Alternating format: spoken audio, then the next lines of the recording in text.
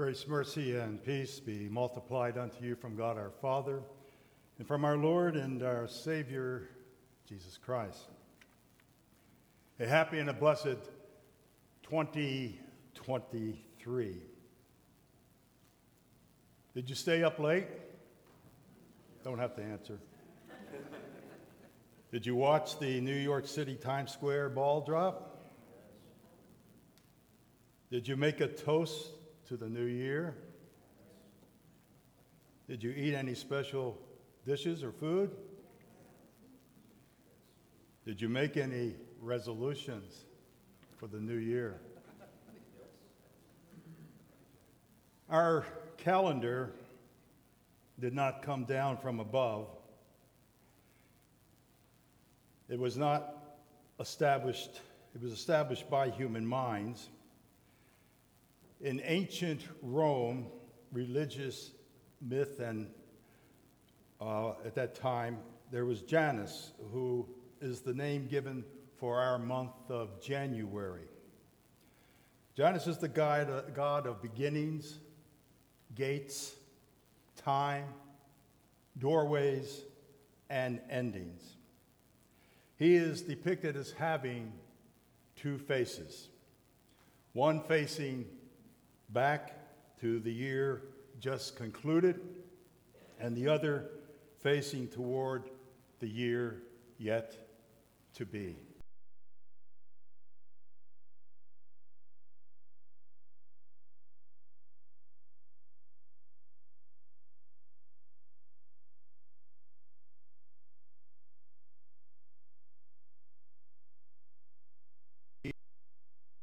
Deal of meaning. It is a time of hope, of planning, of vision casting, and a time of resolutions as we reset and begin to move forward into a new segment of time.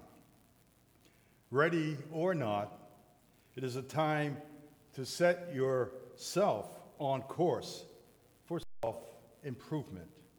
And of course, if resolutions are to be realized, there needs to be a revolution of resolutions to make it happen.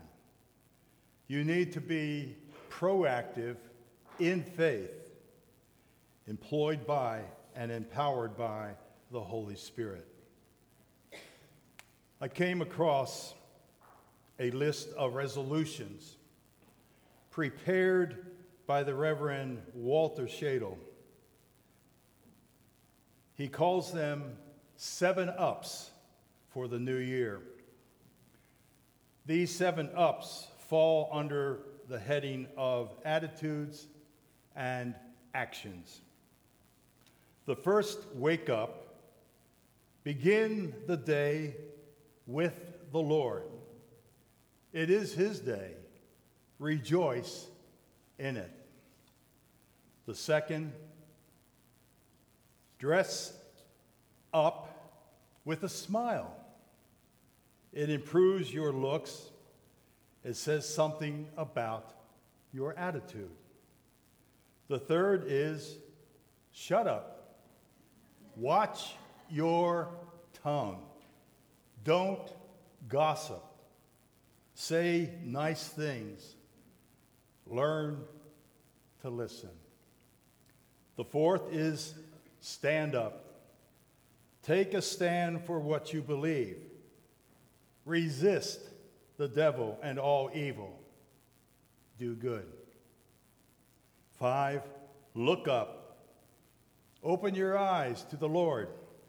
After all, He is your only Savior. 6, reach up. Spend time in prayer with your adorations, your confessions, thanksgivings, and supplication to the Lord. And finally, lift up. Be available to help those who are in need, serving, supporting, and sharing. Why do we bother to make New Year's resolutions in the first place? Maybe it's because resolutions help us to identify our priorities. They answer the question, how do I want to invest my time, my energy, money, and the talents for the new year? The new year reminds us that time is passing. It is up to each of us to maximize the potential of every moment. The time is now to be sure our priorities are in line with God's will and his plan for each of us. Simeon's New Year resolution was the same every year: to wait for the promised Messiah. And this was his passion, to greet the coming Messiah. Each day his thought was, is this the day I'll see Messiah? And in the book of Jeremiah, chapter 29:13, the Lord tells his people, you will seek me and find me when you seek me with your heart. And centuries later, Jesus would echo this sentiment when he said, blessed are the pure in heart, for they will see God. Our gospel reading tells us that Simeon was a man with a pure heart. He had been blessed with a special assurance from the Holy Spirit that he would not die before he had seen the Lord's Christ. Simeon faced the future with hope and joy, and so can we. The church year begins anew every first Sunday in Advent, a date that is determined by the day of the week on which Christmas falls. The 12 days of Christmas are the days from Christmas Day until Epiphany of our Lord on January the 6th. So while people all over the world are marking January the 1st as a new beginning and making resolutions to be better than the year before, on January the 1st, the church, that's us, are marking the 8th day of Christmas as something special.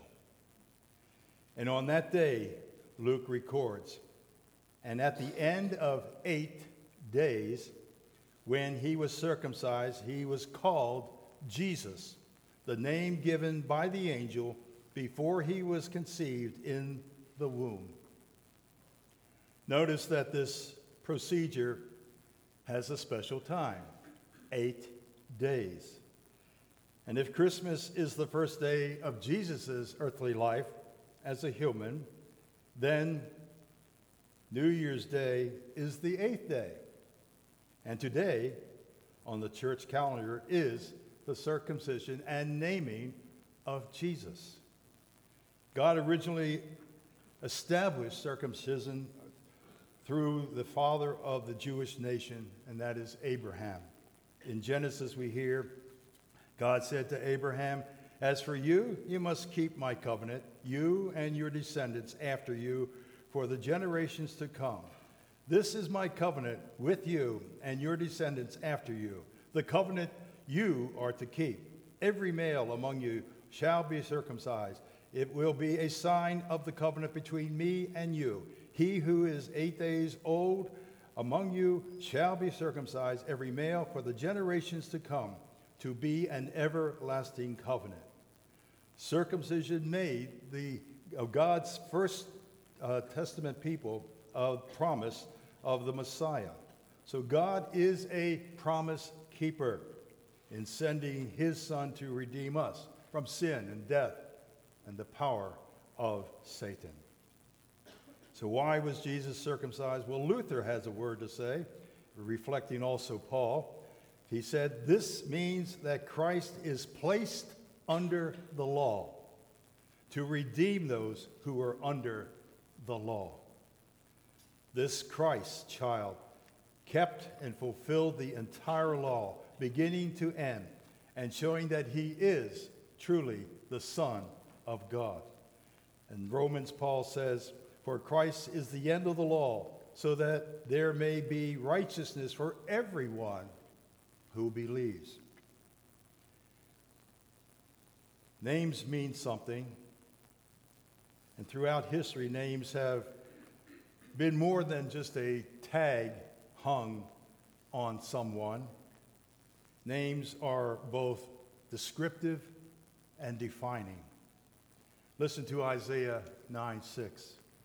And he shall be called Wonderful Counselor, Mighty God, Everlasting Father, Prince of Peace. Wonderful Counselor. God is all-sufficient. He's the all-sufficient source of all of our blessings. God is all-powerful. Our problems are not too big for God to handle. Mighty God. He is the all-powerful creator of the universe. God knows all. He created it all, and he is everywhere at all times. Everlasting Father. There are no circumstances in our lives that escapes his fatherly awareness and his care.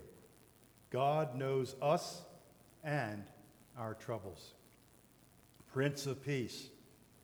He is our peace, who destroyed the barrier of sin and the dividing wall of hostility by abolishing the law to reconcile us to God through the cross and giving us access to the Father in the Spirit.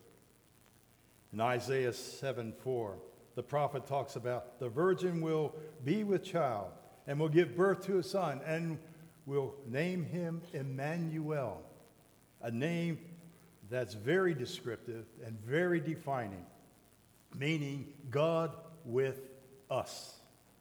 Jesus is God in our midst. In him, all the fullness of deity dwells in bodily form. And you may be thinking, so what? Does this matter to my life now? All that's going on in my life? And you want to talk about names? Does it really make a difference in my life? Well, with all due respect, it should, and it can, if you let it, especially if you consider why God chose to name this baby Jesus. Both Mary and Joseph both received divine communication that the child that to be born is of the Holy Spirit, and the child is to be named Jesus because he will save his people from their sins. The name Jesus is an English translation of the Greek, which is a translation of the Aramaic Yeshua, which is a translation of the original Hebrew word meaning Yahweh saves. So Jesus does exactly what his name means. He is Yahweh the Lord, who has come in the flesh for us men and for our salvation, as we confess in the Nicene Creed. And as humans, the defining moments of our fall from grace resulted in the triple curses of sin, death, and the devil. Jesus' name tells us what he came to do. He is the one who lived up to his name. His three defining moments secured our rescue: his virgin birth, his sacrificial death on the cross, and his victorious resurrection from the dead. Jesus is the one who saves us from our sins. And 1 John 1:7 declares, the blood of Jesus, God's Son, cleanses us from all sin. And Jesus paid in full the penalty and the punishment for your sins and mine. Because we couldn't erase them on our own. We couldn't stop sinning on our own. But we continue to sin, and yet Jesus, who knew no sin, became sin for us, that we might become the righteousness of God in him. Yes, in the name of Jesus, we have the forgiveness of our sins. Yes, the curse of sin is defeated for you. We also face the curse of death, which comes because all are born in sin. And for the wages of or earnings of sin is death. But listen to these good news passages from God's word.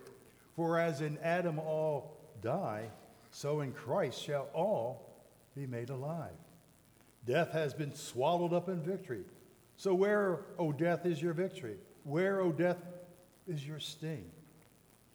The sting of death is sin, and the power of sin is the law. But thanks be to God, he gives us the victory through our Lord Jesus Christ. So do not be afraid. I am the first and the last. I am the living one. I was dead, and behold, I am alive forever and more. And I hold the keys of death and Hades.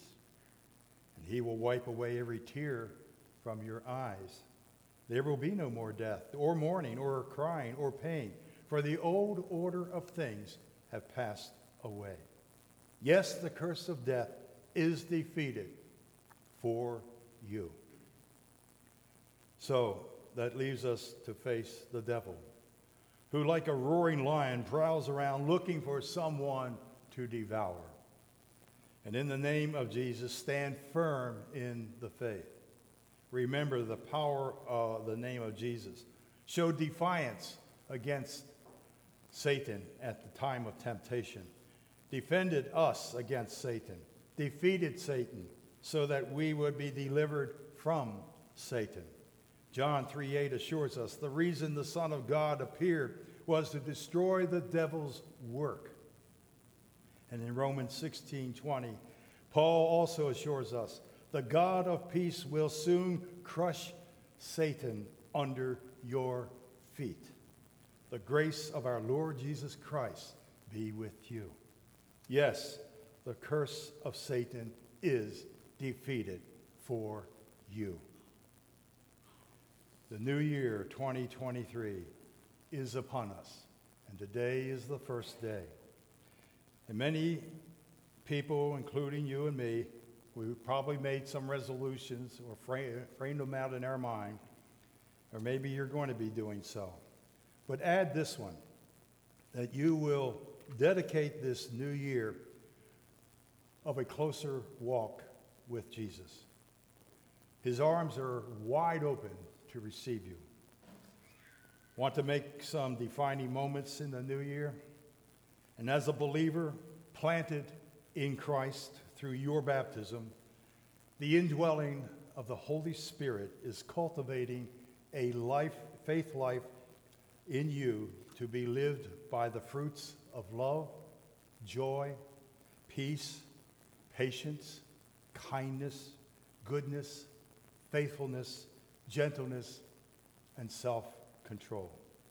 This is a lifestyle of faith that is a daily defining moment that gives glory to God and is a defining witness to others.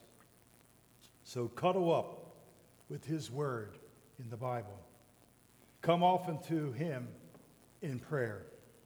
Come frequently to his supper.